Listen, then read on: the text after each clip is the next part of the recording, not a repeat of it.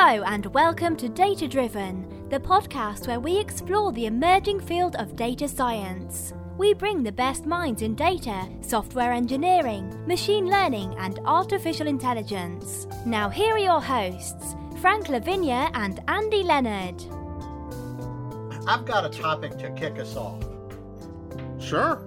All right, so I'm gonna change things up a little bit here on you, if that's okay. No, please do. Like not by not recording an intro. Well, we could do an intro. Okay, let's do the intro and then I'll change things. This is a little bit different. We shake things up a little bit.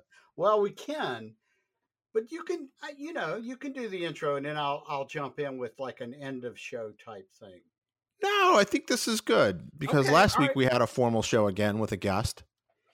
That's true, and we're recording Milena. Another one next week. So we are bringing another one next week. So why not mix it up? Okay, so here we go. I know, Audible is a sponsor, right? And if you want to help us out a little bit, Frank's been saving up for. I was trying to think of a good magazine to come up with, a Wired magazine subscription, and you can help him with that by going to thedatadrivenbook.com. and signing up for a free 30-day trial of Audible. You get to download an audiobook.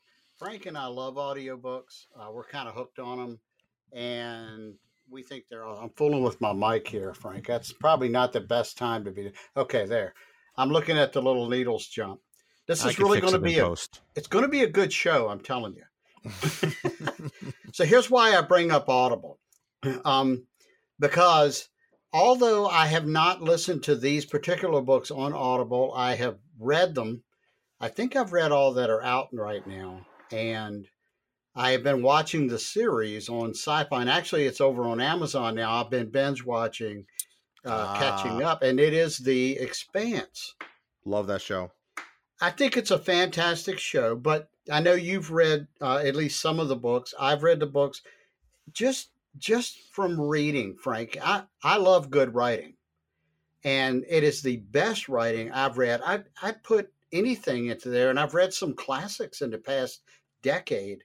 I'd say it's the best writing I've read in the past decade.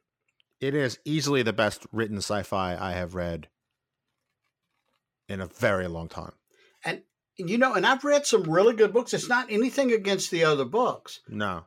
I would put some very popular sci-fi writers, right up there with them, but it's very clever. It's engaging. The action writing is simply astounding. Right. The action scenes. And of course, Sci-Fi canceled it or dropped the contract or whatever.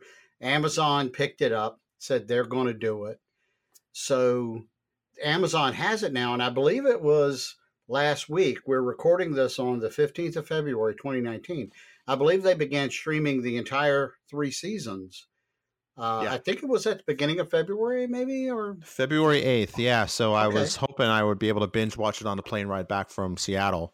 But it was, wasn't really in time, which is just as well as a red eye. I should have been sleeping, which I did anyway.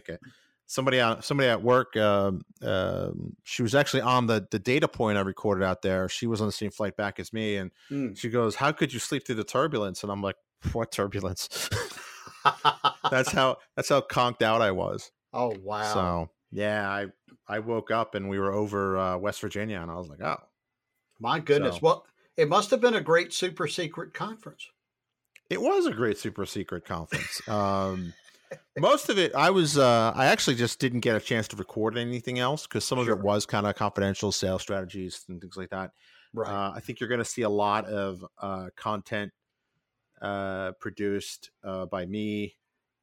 Some of it will leak over to Data Driven. Some of it will end up on Frank's World. Some of it will end up on some of the live in-person events that's coming into the town. I know Azure Data Fest is coming back to Reston on March 22nd. We actually have some things in the books now for another AI Fest. Nice. Which I think is going to be sometime in June. Okay. Don't want to give an exact date because I forget when it was. And I think we booked the room, we got the room confirmation booked for Fall Data Fest in Reston. Nice. Yeah. So there's definitely a full kind of things. Tim McAlilly, who was the former ace reporter for us at Sequel Pass, he's one of the big brains behind the event, and so he and I were talking about some strategies and stuff coming out of this conference and stuff like that. And I think a lot of it is that, speaking about audiobooks, is the book that really influences is influencing my thinking now around AI is probably AI Superpowers by Kai-Fu Lee. Love to get him on the show, but he is kind of a big deal.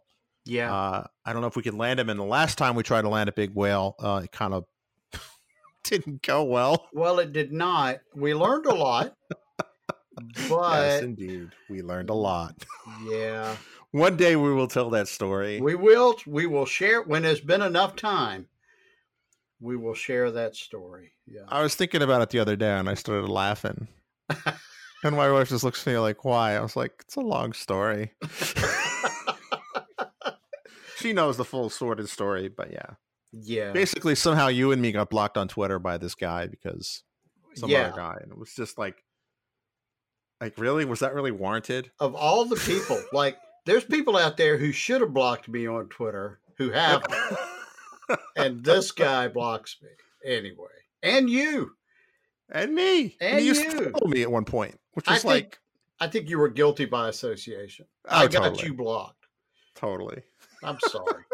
So we have kind of a moratorium on reaching out to big whales for at least the next 6 months till we can kind of do our root cause analysis for that cluster. Yes. And I don't mean the server cluster, if you know what I mean. No.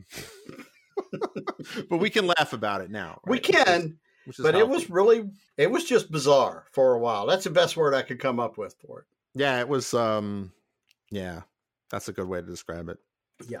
So, so the super secret conference that, basically I am one of the anointed people at Microsoft that, I'll call it AI ambassador. And what my role is to help facilitate through our sales organizations and for our customers, kind of AI conversations. We need a sound effect. I'm sorry to cut you off. Oh yeah. We need the angel singing sound effect for the anointed ones. Let's see. How about this? That's too sad. Yeah. We don't have a choir. I don't. We have to find. I have the deep dive alarm because we were thinking about this is very much an impromptu show because we had blocked off the time to record with ultimately who was going to be our guest next week. Right. But I just turned Annie. It's like, I'm free, you're free. It's the first time we're both free at the same time. It's been forever. That's one reason why there's been a while since there's been a new show. But we've been doing the data points. We have been doing the data points, but the big shows. The big shows are nice to have, and it was good to do the one last week with Milena because that was. I know it was very much kind of. It was a little bit off our normal beaten path, but I had followed her on Twitter. She actually was someone on Twitter who did not block us after inviting her to the show. But not yet. Hopefully not. Hopefully never. But I had bumped into her at a bunch of DC Tech kind of K Street type stuff, right, in DC. So I think I'd actually met her in person. So it wasn't just some random stranger on the internet. So right. That probably helped. I'm sure. But it's an interesting space because if you read her LinkedIn, she wrote a really good. I meant to ask this of her, but we ran out of time. She talks about how she runs into people all the time, and they ask her, what do you do? And she explains, geopolitical risk, and then, inevitably someone always says, well, I don't need to worry about geopolitical risk because I only sell to X. And if you read kind of her LinkedIn article about it, it's like, yeah, you know what? I think everyone has some kind of touch on geopolitical risk. Gosh, yes. Yep. And I don't know. It's an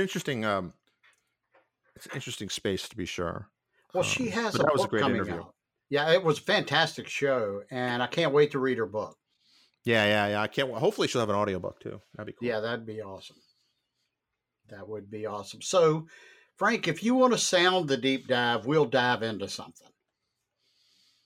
Oh, okay. Why not? Okay. This could be a potpourri of deep dives. I Ooh. actually helped a customer just now. Actually, literally, you had messaged me like, "Hey, are we recording?" I was just wrapping up a call. I did some troubleshooting on a Databricks configuration issue. Nice. Which was fun. Also spent a good part of today playing an R on SQL Server. You mentioned that, and I would love to dive into that. The first thing I'd like to make our listeners aware of is one of our very first guests is a mutual friend, Kent Bradshaw. And Kent's mother pronounces R with 2 syllables. R. It's Ara, the way she says it. Yes, Ara. Isn't that a casino in Vegas? I think you may be right. No, that's Aria. Aria. Close. But Kent's doing well. He said to be sure and tell you hello. Cool. For those of you who don't know, Kent and I did the data science capstone project together. Yeah. And that was a fun experience. Speaking of which, since the last time we, I think, spoke in person, I completed the AI engineer one. Did you finish everything in that? I did, yeah. Awesome. I did. So we need an applause. I don't have an applause. How about this? Awesome. That'll do it. Charge, Frank. Thank you. Frank and I have all of these back and forth things that we do, little sayings we throw around to encourage each other. And we've both been really busy. We hadn't had time to really chat and message each other. And I feel really bad about that. But one of them is going on.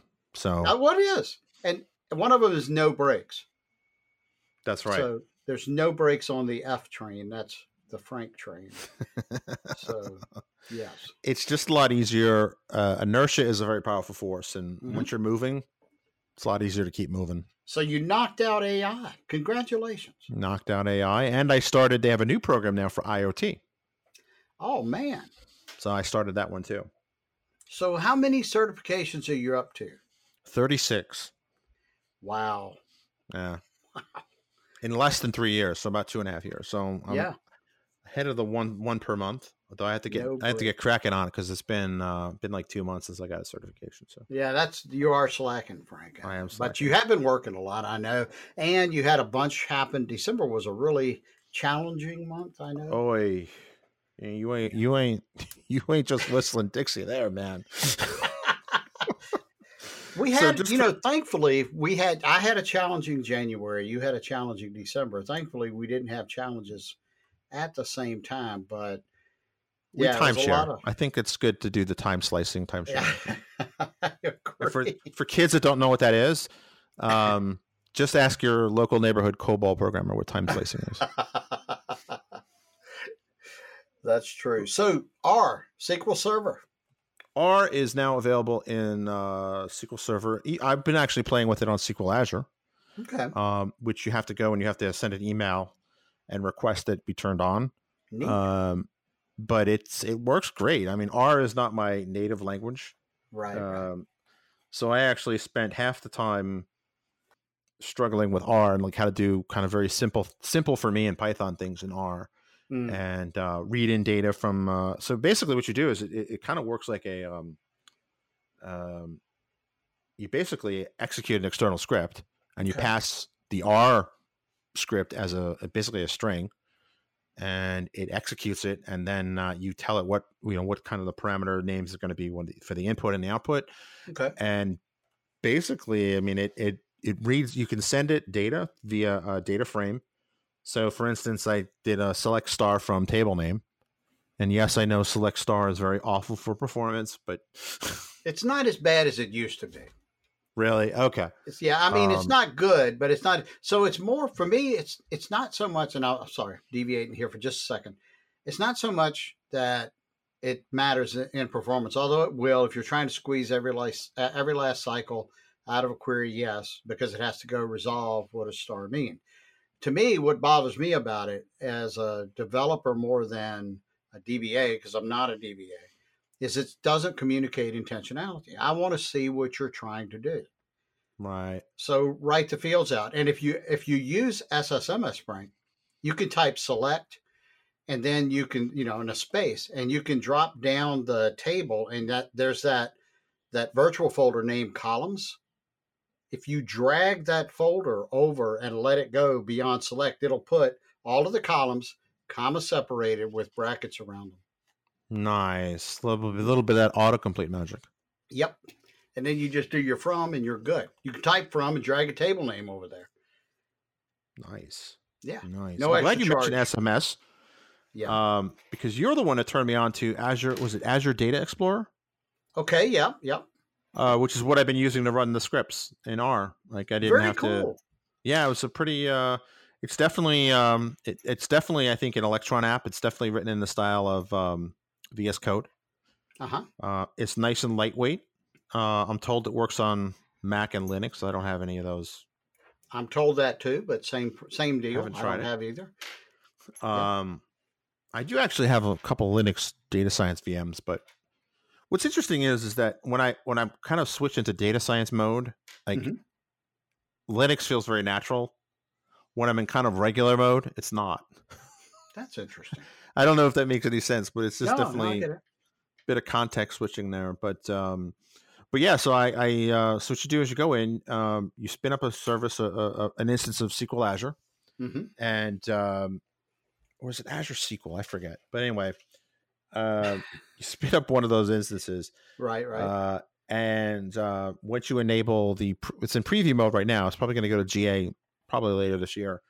And you go and you turn it on. You can pass R scripts to it, which was kind of weird. So it's all in a T-SQL kind of shell, but you can write the code, and basically, what you get is it basically uses data frames, because data frames are essentially the same thing as like a SQL result set, right? More or less. I mean, I'm sure there's finer points that they're different, but they're close enough for government work, if you will. Well, one of the other platforms has some object they call a data frame as well. I'm thinking Spark, something. Python has data frames, and Spark too, but I'm thinking PySpark. But yeah. Are they the same? From the binary point of view, I don't think they're the same. They're effectively the same functionally. That's what Pandas is. Pandas is a Python library, right? That's meant to bring the R data frame style of doing things to Python. Interesting. And it's the de facto standard of working with data in Python. Gotcha. So conceptually it's the same, but I think under the covers and there might be some differences and whatnot. Okay. So R is the interesting. I'm sorry, what? Go ahead, I'm sorry. No, so I was just going to say, you have a data frame, you spin one of those up, and you're using Azure Data Studio to do this, and then hand it. You kind of put a wrapper around this, and then you pass it into Azure SQL R that you have to write an email right now to have them to turn on for you. That's correct. And I'll put this in the show notes, like, what to do and stuff like that. And so it does some R-ish stuff, and then it sends you back some values. Right. And there's actually some interesting stuff. So I had a customer that was asking, like, hey, we heard you can do this. Can you check it out? But what's actually interesting, I've been reading the documentation, and you can actually you could do predictive modeling in it. So what you could do is you could basically take a query result set and have that be all the features, and then feed that into a predictive model in R, and then have it spit out the prediction inside of another data frame or result set. So if I'm kind of abstracting here a little bit, I'm trying to take this to the next level. It sounds like I create a data frame, I put it into some process, into some pipe. A data frame comes out. Could I then string a bunch of those together? What do you mean by string together? So can I use the output data frame as the input to the next step in the process? Yeah, I don't see why not. Yeah. Okay. I like this. Yeah, I don't see why not. I'll send you the script I created because there's no confidential information. It's just okay. I made a table with a bunch of random numbers. If only there was some article that, or a column that you had that you could write this. If only. You could write this up for, I'm picking on Frank a little. Frank does the artificially intelligent column at MSDN Magazine. It's brilliant. I get to tech at it often, and every single time I learn new stuff. So that's why I'm poking Frank in the eye a little bit about that. That's just me being me. It's that's actually a good point. I hadn't thought of that. I think that would be an interesting article in terms of how that would play out. What's really funny is at the super secret conference, we all had name badges and stuff, and some guy walks up to me, and he's like, "I know you. You write MSDN. I love that article." So I'm like, "Whoa, cool. That's nice." Cool. Yeah. He's doing some interesting stuff with chatbots. So I said, "Hey, you want to be in the show?" And he's like, "Yeah." So hopefully we'll get him on the show. He didn't block me on Twitter yet. Didn't block you. I was going there. That's going to be our new kind of like inside joke. Didn't block me on Twitter. We invited him to the show. Didn't block us on Twitter. But we could count that as a success from now on. You know what? It's a smart goal. It's just not to be blocked on Twitter.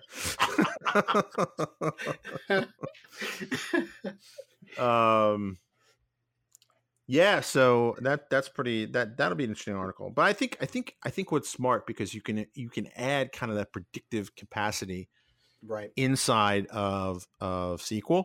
Mm-hmm. And I think I'm hoping they'll add Python, because when I was writing the script, half of the challenge was getting my head back around T-SQL again, because it's been a while since I wrote T-SQL. The other half was wrapping my head around R, because it's been a long time since I wrote R.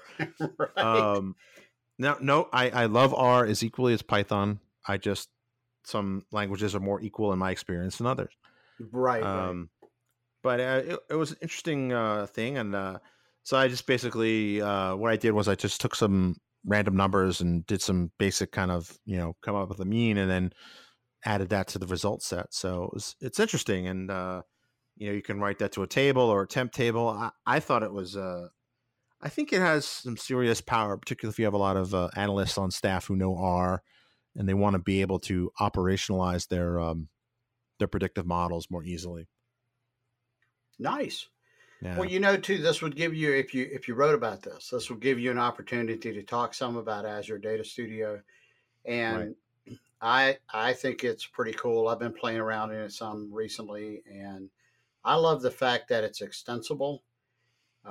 I've written some stuff I'd love to add to it, and I just got to figure out how.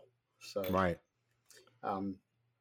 but anyway, yeah, neat stuff. So, I mean, what else have you been up to? I know you've been doing this R stuff, and you got to see some stuff at the Super Secret Conference you can't talk about yet. But I think you're all going to see it, because basically what I did was I crafted a plan and created some really cool graphics to go with it, which you're going to see more and more of, I think, in the not too distant future. Awesome. And the other thing was Databricks. Databricks on Azure is really cool. Yep. It's amazing how fast things can go. Yeah. And had a chance to do some configuration troubleshooting today, and with the help of a colleague, I managed to figure it out. So I was super excited about that. Super excited. Also at the Super Secret Conference was, I know we're bouncing all over the place, but that's okay. Graham Malcolm was there. And we learned a lot from him taking the courses. I took a few, not as many as you, but some of the training over at edX. Graham Malcolm is one of the big trainers at Microsoft's edX programs. I think he teaches at least a dozen of the 36 classes I took. Wow.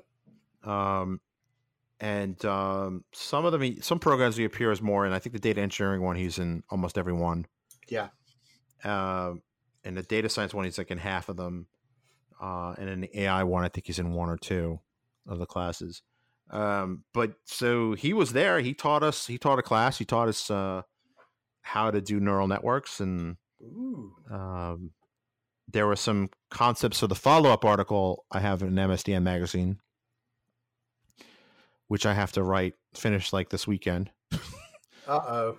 Yeah, by the way, Andy, can you tech review that early in the week? Sure, but drop it in. I told him I was at a loss to explain certain things, including the loss function, and I realized, oh wait, that's a funny pun. That is funny. But the way he explained it was really clear, and it kind of like clicked in my head, and nice. That's that moment where the magic happens. So I invited him to the show. I don't think he's blocked me on Twitter yet either, so hopefully we'll get him on there. He's pretty funny. He goes, he says, I know it's weird when I don't talk at double speed. Because most people when they watch the training, they'll amp the speed up to 1.5 or 2 times speed. That's funny. So he was an awesome presenter. In the feedback form, I'm like, we need him teaching like an entire track of stuff. Really? Because I had people in there that were just kind of puzzled by neural networks. They were like, and then they were asking me questions, and like after that, it was all being clear. So he's definitely a gem in terms of that. Oh, he's a gifted communicator and teacher. Yeah, he's really good at it too. So definitely love to have him on the show. Dude needs his own show, to be honest. Really? I think so. You know, but let's see. So December was kind of crazy because both my kids have birthdays in December. December is also the holidays, Christmas, New Year's. I also had a car accident, which I think we discussed briefly on the show or on a data point. That totaled my car and had to go car shopping, which is an awful experience. But what's really cool is the car I did get has a sensor package. Ooh. And I think I was telling you about this. Yeah. So, my dream is to have the self-driving car. Sure. But I don't think we're quite there yet for a number of reasons. Yeah. But this car comes pretty close to it. And it's not a fancy car. It's not a Tesla. It's not made in Germany. It's a Honda. It's a pretty middle of the road car. Yeah. So to speak. It's a CRV, and it has the Honda sensing package, which is now the last couple of years, I think it's been standard on Hondas. Yeah. Where basically it has adaptive cruise control. And it also has a lane keeping feature. Yeah. They call it LKAS, lane keeping assistant something. So does it just fuss at you, or does it correct? Does both. Really? Oh, wow. Really? So if I turn it on, it will fuss at me and correct. And when it corrects and I don't touch the wheel, it fusses at me even more. Like, hey, steering required. Hey, you awake? That sort of thing. It gets you about, I would say, to me, one of the big stressors in driving, particularly, is the stop and go traffic, right? That's very stressful. Yeah. And we have a lot of that. What was nice about this is that I can turn on adaptive cruise control in those types of situations. All I have to do is steer. Wow, Frank. And I had a chance to test it out on the Beltway. Yeah. Stuck between basically Tyson's Corner and Maryland. Yeah. And it was fantastic. That's a great test place. It is. All I had to do was steer. Unfortunately, it is a great test place. And I tried it another time when we had a bit of snow, and it worked fine until the snow actually blocked the sensor. Oh, wow. So then I'm like, oh, wait, I have to manually do this now? I've got to drive. Primitive. But I've really gotten accustomed to it, and it's a nice feature. And what was really cool is, unfortunately, we had to go to a funeral up in Pittsburgh in January. But we were driving on the highway, and a big storm was about to blow in. We were trying to get there before the storm. Yeah. And but the crosswinds on the Pennsylvania Turnpike were pretty fierce. Wow. But the lane keeping assistance tool did most of the fighting for me. So I kind of keep the wheel a loose grip on the wheel, and you could feel it was fighting the wind for me. Interesting. And I would test it out by turning it off and seeing, well, what would happen. And it was like, that kind of, you have to fight to stay straight on the road. Yeah. But no, and I turned it back on. It did all the fighting for me. So, I mean, I would say it's not the complete, futuristic style experience, but it takes a lot of the cognitive load off of you. Yeah. When I got home after having the car do most of the work in the bumper to bumper traffic, I was not nearly as stressed as I usually am after being in that situation.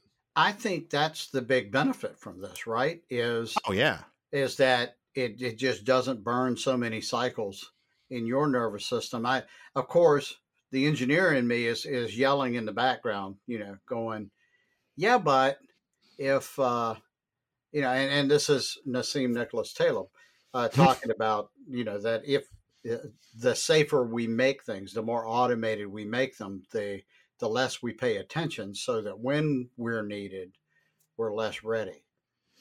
There is something to that generally. However, in this case, I feel that my role as a driver has changed to less of an operator and more of an observer. Okay. I don't feel like I'm completely removed from the process. Right. But I do feel that my role has changed because I'm always looking at ways like, well, how can this be fooled? And I've already seen some situations where it was not intended to be used. Right.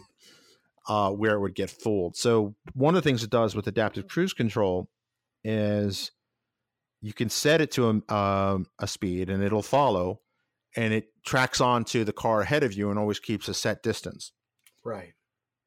So one thing that happened was I used it, and when that car turned, it got out of the lock, and then all of a sudden the car thought it would be fine and dandy to blast ahead at 40 miles an hour. Oh, wow. Right. So, I mean, just tap on the brake and it stops, but it was kind of like, if I was not paying attention, it could have been a bad thing. So I can definitely see why there is something to that. You can't just say, well, go ahead, computer, do it. It's not nearly like that advanced. Not yet. But yeah, I think it's the old 80-20 thing, right? I mean, 20% of the engineering gets you 80% there. Right. That's 20% costs 80% of the effort. I mean, and it's a Honda, so it's at least a third of what a Tesla would cost. Right. So I think it's definitely, for me, I mean, the way my accident happened, and I suppose I can't talk about it for, I guess, insurance reasons too specifically, was if someone jams on the brake, let's talk hypothetically now, if someone jams on the brake ahead of you, right, you are reliant on the human nervous system, which has a finite speed. Whereas if a sensor can pick that up in a fraction of a second, right, and act upon that and make that decision, and remember, human brains operate in terms of milliseconds ish, hundreds of milliseconds, whereas computer sensors can operate on, billions of cycles a second. Right. So you have a significant time advantage there. In fact, I've already been in situations similar to when I did have the accident, where I did have the adaptive cruise control on, and I would think, oh, I should probably put my brake on, and the car was already doing it. Oh, wow. The car beat me by half a second. My goodness. And that's a lot of time at certain speeds. It's a lot of distance. It is. And so I'm convinced if I had something similar, I probably would have never had the accident in the first place. Oh, man. Well, the best thing about there's not much good to say about the accident, Frank, but and I'm really sorry you were in it. I know one of your children was with you. I'm just glad you were both safe. Yeah. You weren't hurt. I don't believe the other parties were hurt. So I'm thankful y'all are all okay. And it was just stuff. You know what I mean? You can get more stuff. Exactly. That was the first time I had any kind of fender bender or whatever, or worse, with my child in the car. Yeah. And that was a very different experience. So I'm like, so when the paramedics came to me, they're like, "Are you okay?" I'm like, don't want to say exactly what I said. To hell with it. I was like, the hell with me. Check him. Right. And that, when he said, he goes like, "What happened?" He goes, "Oh, well, we stopped the car, and then what happened?" He goes, "Oh, I dropped my toy." And the paramedic was like, "Well, you hurt?" He goes, "Yeah, I bit my tongue when it happened too." And he's like, "See?" He sticks his tongue out at the paramedic. And I was like, I heard that. I'm like, oh, thank God, Yeah. But I had actually hit my head on the door frame, which is why I got a bigger car this time. Because every car I sat in, and like, I want to be 2 fists away from the door frame. Yeah, good thinking. Because the other one was an Accord, so it was 1 fist. Yeah. But it's just trying to be anti-fragile. Speaking of Nicholas Nassim Taleb. Right. Which, that's an awesome book, awesome audiobook. He is definitely, I think, one of the great thinkers of our time. I concur. If you look for him on YouTube, there's a couple of interesting videos where he's on Bloomberg Television talking about stuff. He's definitely one of the greater thinkers of our time. We would love to have him on the show, but again, moratorium on catching the big fish. Right. And he has not blocked us. He is not. We haven't even approached him. I copied him on some things. I think that's actually how I got Milena on the show, is because she tweeted something, and I'm like, I forget exactly what it was. I was like, that sounds like something he would say. Right. I'm not sure, Frank, but I think I did. I mentioned him in something, and this was years ago, and I think he liked it on Twitter. Oh, cool. That's like my brush with Mr. Taleb. Brush with fame. Yes. Yeah. Awesome. But that reminds me of the time I checked out of a hotel in Seattle right next to Erik Estrada. Oh, wow. Yeah. It was one of my first trips to the Microsoft campus. This before I even worked for them. I was at I think it was the Hyatt in Bellevue. And I'm checking out, and there's a guy standing next to me. I'm like, I've seen this guy's face before. I couldn't place him. He looks familiar. It's Punch. And I'm like, I look over, and he sees me looking at me. He goes, "Oh, hello." And I'm like, "Oh, hey, how's it going?" I'm thinking it was somebody from the conference I was just at, Yeah. And then like somebody comes up to him and goes, "Oh, your car is ready, Mr. Estrada." Oh. And I'm like, "Oh, no way." Well, it's awesome that he spoke to you, Yeah. He didn't have that pretty cool. "I'm too good for you" or whatever thing. He seemed really cool. He was being flirtatious with the lady behind the counter. No way. So, way. That was sarcasm, kiddies. But it was just like he was doing, like, it was Punch. Like, it was just like, oh, cool. But yeah, so that was a pretty cool experience. That was my brush with fame. Nice. And greatness. But so it's not truly a self-driving car, but it is close enough for my needs right now. That's interesting, and we know that's coming. I mean, and between now and then, between now and when they get there, there'll be accidents. Yep. And some of them will be due to poor engineering or use cases that nobody saw, or an old engineering term called a combination of tolerances, which goes with a combination of circumstances, kind of like stacking the use cases. Right. And all of that's going to happen, and some of it's going to be very tragic, I believe.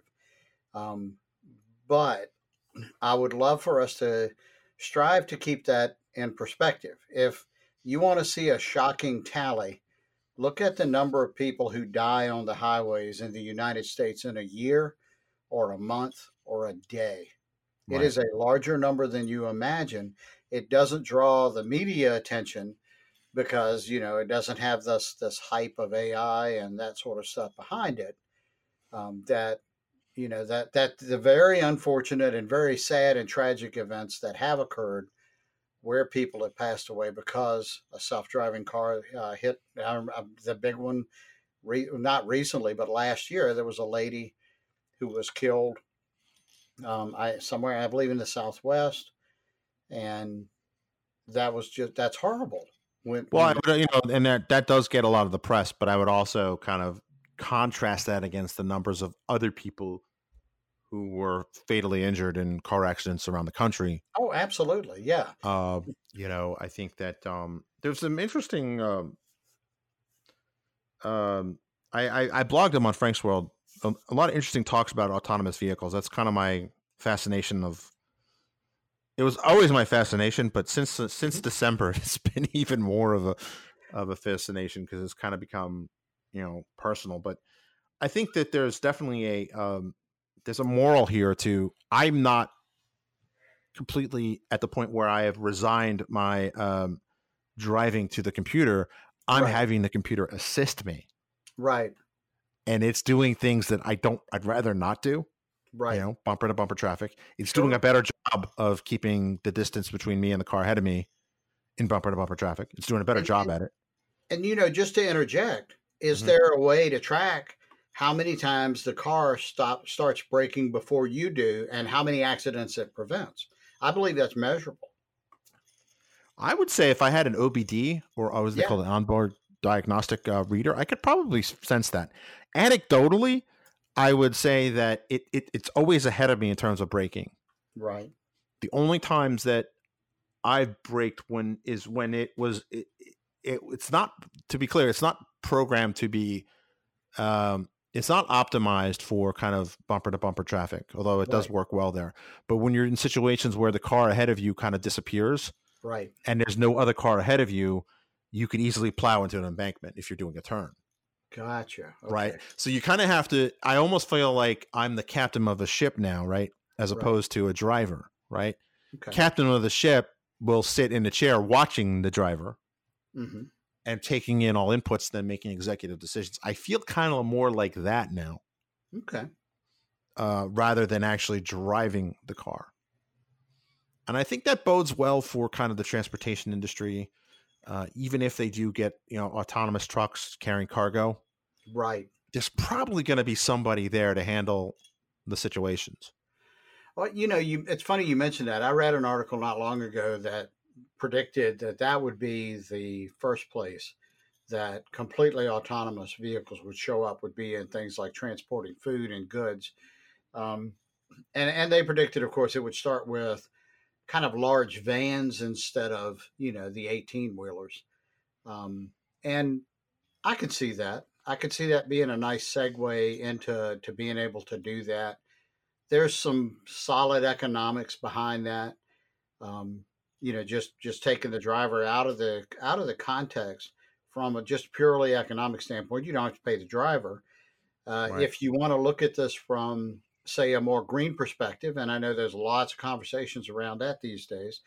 If you make those trucks electric, and Tesla has some interesting proposals out there for those types of vehicles, you can really move the needle, I think, on some economics and on some and on some of the arguments around green thinking. Right. Yep. No, I think the there's a video I saw recently, and I'm pretty sure I blogged it, but it basically works out the math that you would need, in order for people to feel comfortable with self-driving cars, you would need to have something of 1 trillion hours or 1 trillion miles, one or the other, of combined driving with AI without an incident. And I think that's fair. You and I, see, here's the thing, Frank. You and I know enough about how technology works. We understand enough about the processes that go into engineering. Right. And frankly, we can do the math. We know statistics. And we will get into a driverless car. You and I will do that today. Yep. But we both know people who won't and who may never get into a driverless car. And it could very well be a generational thing. It might take a generation to change. One of our guests, sorry, I cut you off, but one of our guests, I forget who it was, his name's escaping me right now, but he said, at some point in the future, we'll look back and like, wait a minute, you would drive down the road in the middle of the night in the dark. Art Tab or Buck Woody? I think it was one of those two. Yeah, I think so. But it was just like, if you put it that way, it does seem absurd, right? I think it's all about perspective. But I would say if you're in the transportation industry, if you are a truck driver, it's time to start thinking about what would you do next in your career. Yeah. Just in case we're wrong. Because a few months ago, I would have said that their jobs are on a chopping block and they've got 5 years.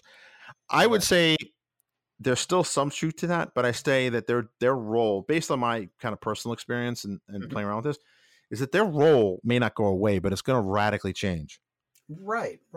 They are probably going to have basically just be there to watch things while it's on the interstate, but actually have to take control in the city. Yeah. Or in more congested areas. Yeah. I think that's going to have some interesting benefits because, a car on the interstate the truck on the interstate can drive overnight. It's going to affect truck stops for sure, I think. Oh, that's a good point. I hadn't thought of that. Because they won't have to stop. I mean, if you just have a thing and you change the cab so there's a bathroom and their stopping time will be a lot less. If they're electric, that's going to change kind of that from gas stations to, will they ever have enough batteries to run across the country on a full charge? I don't know. Yeah. But I mean, it's definitely, if you're in the transportation industry, I don't think it's going to be quite so catastrophic, but it is going to be disruptive. Yeah. And these days, if you tell certain people who were recently laid off to learn how to code on Twitter, you do get blocked. Yeah, that's true. And I think it's also very insensitive to just tell people who in a particular industry like coal, like, well, you should just learn how to code. Yeah, it's not as simple as that. But I think it's time for people who I personally think it's a good opportunity for everyone every once in a while to reevaluate where they are in their life and what they want to do with their life. Oh, Frank, you and I have both been through this several times. This is true. In fact, this week, right, we were talking about being anti-fragile, right? And AF, right? Anti-fragile as Frank. As Frank, yes. But the idea is the whole notion of anti-fragile is a Nicholas Nassim Taleb concept where as you're exposed to harmful stimuli, you get stronger, right? So the biology is filled with examples on this, right? You lift a 10-pound weight. Next time you do it, you're a little stronger. You can do it. And it's different than resilience, because resilience means he does a much better job explaining this. But resilience means you can work around adversity. Right. You can anti-fragile. You tolerate it. Yeah. Right. Fragile, we know adversity breaks you. Whereas anti-fragile means you get stronger because of adversity. Right. That's kind of like a third route. And we're seeing, I mean, he's got great examples, but we see that a lot in studies. I saw one that I think he mentioned as well, where they were doing studies about osteoporosis in women as they age, and they found groups in third world countries that there were ladies that have to walk 4 or 5 miles, and they put the pitchers of water on their head, and that pressure of the water pushing down on their spine actually causes them they are anti-fragile. The bones stay strong. They don't go through osteoporosis like people who don't do that. Right. On all these well-meaning places where they suddenly get water. Right. Which it's a good thing, net. But the unintended consequence is that now the older women are developing osteoporosis. Right. Because they didn't have that exposure. Another example is with kids, right? The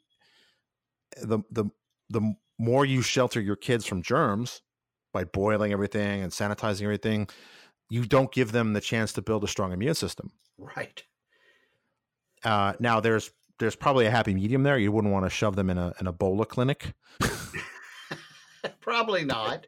You also don't need to boil everything that touches their face. Right. That's Frank. Before we get too far from this, I've got a good friend that I want to bring on the show. He's actually working on a paper. I don't want to mischaracterize his work right now, but when you mentioned the telling people who are coal miners that they need to start learning how to code, he's actually very much trying to solve that problem. And his focus is on Appalachia, which is, we have people there. And, we all know people from that area. And it is a shame, actually, what's happening there economically in a country that is as prosperous as the United States. And my friend Anders is actually working on many efforts to try and identify ways that the stuff you and I talk about every time we talk, that can be applied, and that folks in those areas can begin applying it. It's a fascinating study what he's working on. And right. No, and there's a right way and a wrong way to approach that, right? The wrong way is the way these journalists would basically flippantly tell them it's time to learn to code. Right. Yet they're not real happy when it's kind of flipped on them. I think there's a certain just human decency there that and irony, but I don't want to dwell too much on that. But I also think too is that we are in a time where disruption is now the norm. Yeah. And I think it's great that we encourage kids to get into STEM and learn how to code, but who knows what is that going to be valuable 20 years from now? True. I don't know. Probably. Well, the first thing we geeks are going to automate is the things we know best, or don't want to do. Geekery. Right. Right. So, well, also too, geeks are expensive, generally speaking, and we are. The ROI on automating someone who's expensive is much more easily determined. Absolutely. But no, I mean, that's an interesting point. We'd love to have him on the show. Hopefully he won't block us on Twitter, but you already know him. So Anders will not block us. I can promise you. Well, that's good. No, because I think that's an important thing, because Appalachia, depending on where you are, tomato. Yeah. It is a case study in like how not the whole Rust Belt in particular, but yes, is a case study in how not to transform. Yes. Right. There's plenty of fingers to point, and sure, we're already almost at an hour, and there's no point in starting that one now. But there's just there's always a way forward, and there's always a good way forward and a bad way forward. Mm-hmm. And I was talking to a customer today, actually, and she is doing a good job of trying to fight the good fight and transform their business into a more data-driven business. Mm-hmm. But she's getting a lot of resistance and stuff. And to which I said, well, you know what? You're trying and you're making progress. Right? This, here's a movie quote, because we haven't had a movie quote in a while, right? We have. Was from, was it Rocky III, the one with Mr. T in it? Where he goes, they asked him, like, well, what do you think? What's your prediction for the fight? And then Mr. T looks ominously in the camera and says, I predict pain. Right. And if you look at the pain of not transforming your business, oh gosh, yes. Toys R Us, Sears, Kmart, right? There's a whole graveyard. And I think there's going to be a lot more on that list. Or the pain of transformation, right? Right. Transformation is not going to be a fun. People think data science. I had another conversation with another customer. You think data science is all kittens, unicorns, rainbows, and truckloads of Bitcoin.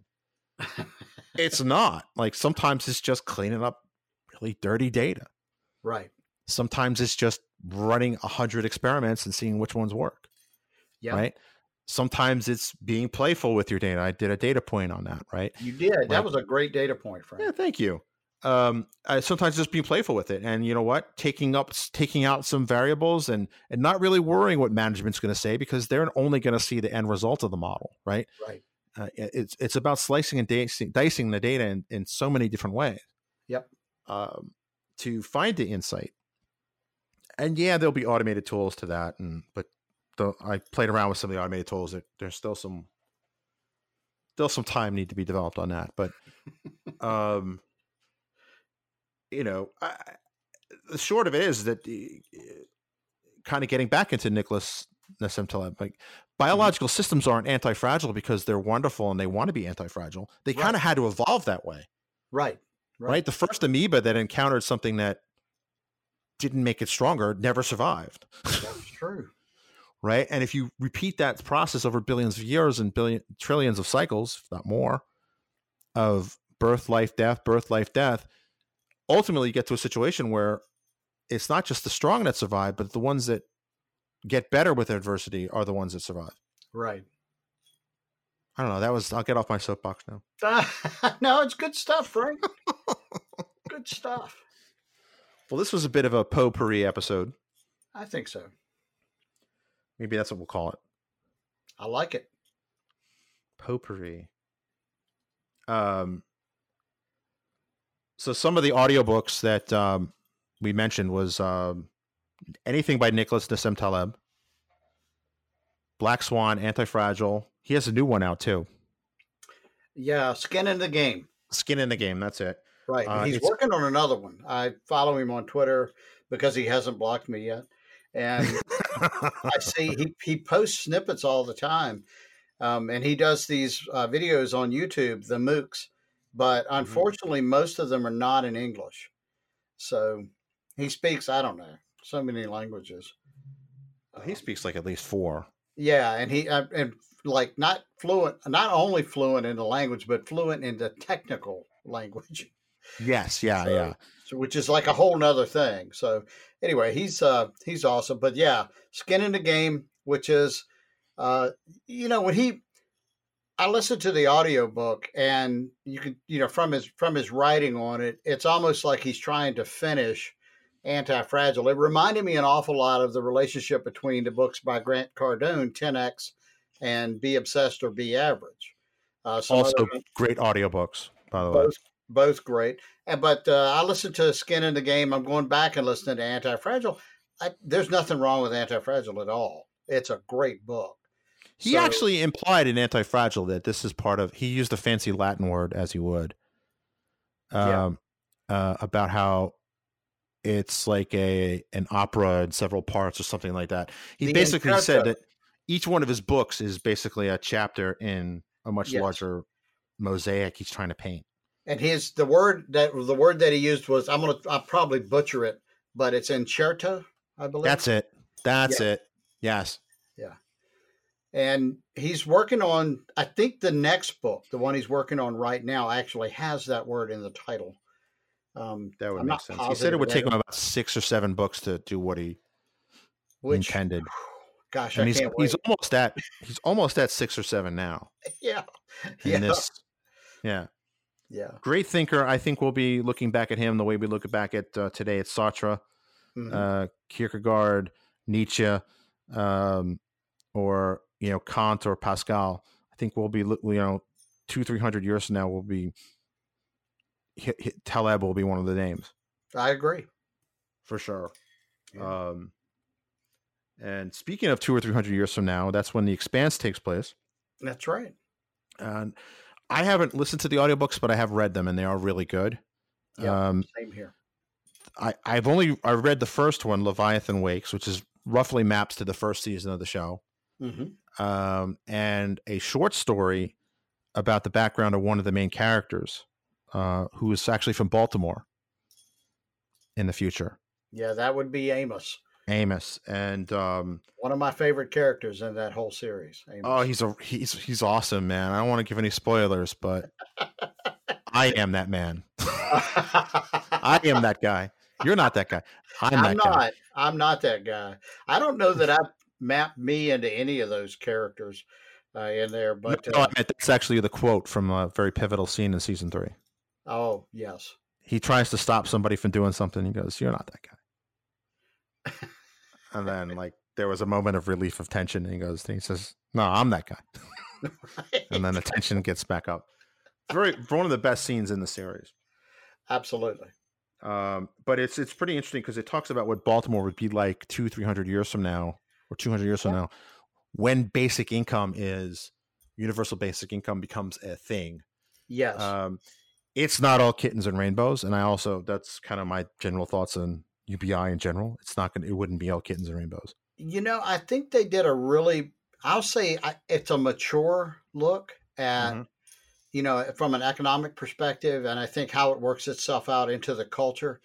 And I've never read anything that, that kind of put it in that perspective. I mean, I'm a huge Star Trek fan, right?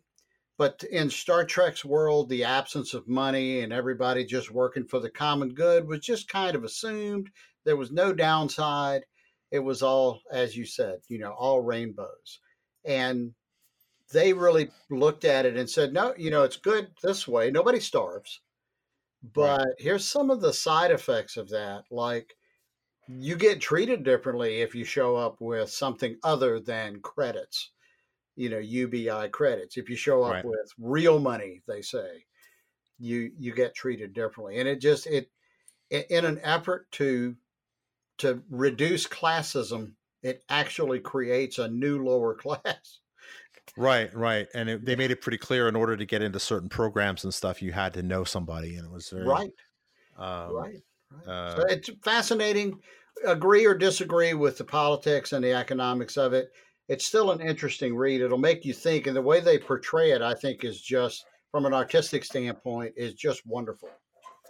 Exactly. So, and getting back to Star Trek, I think Deep Space Nine was kind of the high watermark of Star Trek. Yep. Money starts creeping in when you start dealing with life outside of a starship. Yeah. Which is essentially a military thing. Right. Money starts creeping in. You see it with the Ferengi. You see that with particularly Quark. Right. In Deep Space Nine. What was really nice about Deep Space Nine was it dealt with a lot of moral ambiguities, but in a way that's consistent with Star Trek kind of futuristic optimism. Well, a lot of shows have kind of taken, I'll say this, a lot of remakes or a lot of, new editions of shows have taken a dark turn. Right. And the first one that I really picked up on was the remake of Battlestar Galactica, which we watched a couple of years ago. Again, we went through the entire series, and also very well made and stuff. But you have, you have shows like Stargate. I think it was Stargate Universe. I forget, but it was they were and I referred to that as Stargate Galactica. The Enterprise series took the dark turns. It became Star Galactica. Deep Space Nine was that way as well, and I think it's fair and good that they do that and explore those. But they're fascinating. I want to listen to the audiobook simply because the series is so well done. The books are so well written. I would probably get even more out of the audiobooks. Even though I've watched the series, The Expanse, and read almost all of the books. I don't know if there's one out since the last one that I read, but I'd read everything up until maybe a year ago. So good stuff. Definitely good stuff. And if you use Audible, thedatadrivenbook.com, we get a bit of a kickback. Helps us run the show, helps us plan our bigger schemes and plans that we have, including webcasts. I think that's something Andy and I both want to do, is more webcasts. Because it would be helpful to explain, hey, this is how you run R in SQL Azure. Here's the script. And here's the setup. Here's the hipster version of SQL Server Management Studio. Right. That's good. I like that. The hipster version. Anything written in Electron. Yes. In my mind, is the hipster version of anything. I hear that. Electron's a great technology, but it's the hipster version. I got you. So with that, we'll let the nice British lady end the show. Thanks for listening to Data Driven. Don't just listen. Become a data driver by going to datadriven.tv to sign up to join the community, access to special events, tips and tricks, and more. Sign up today at datadriven.tv.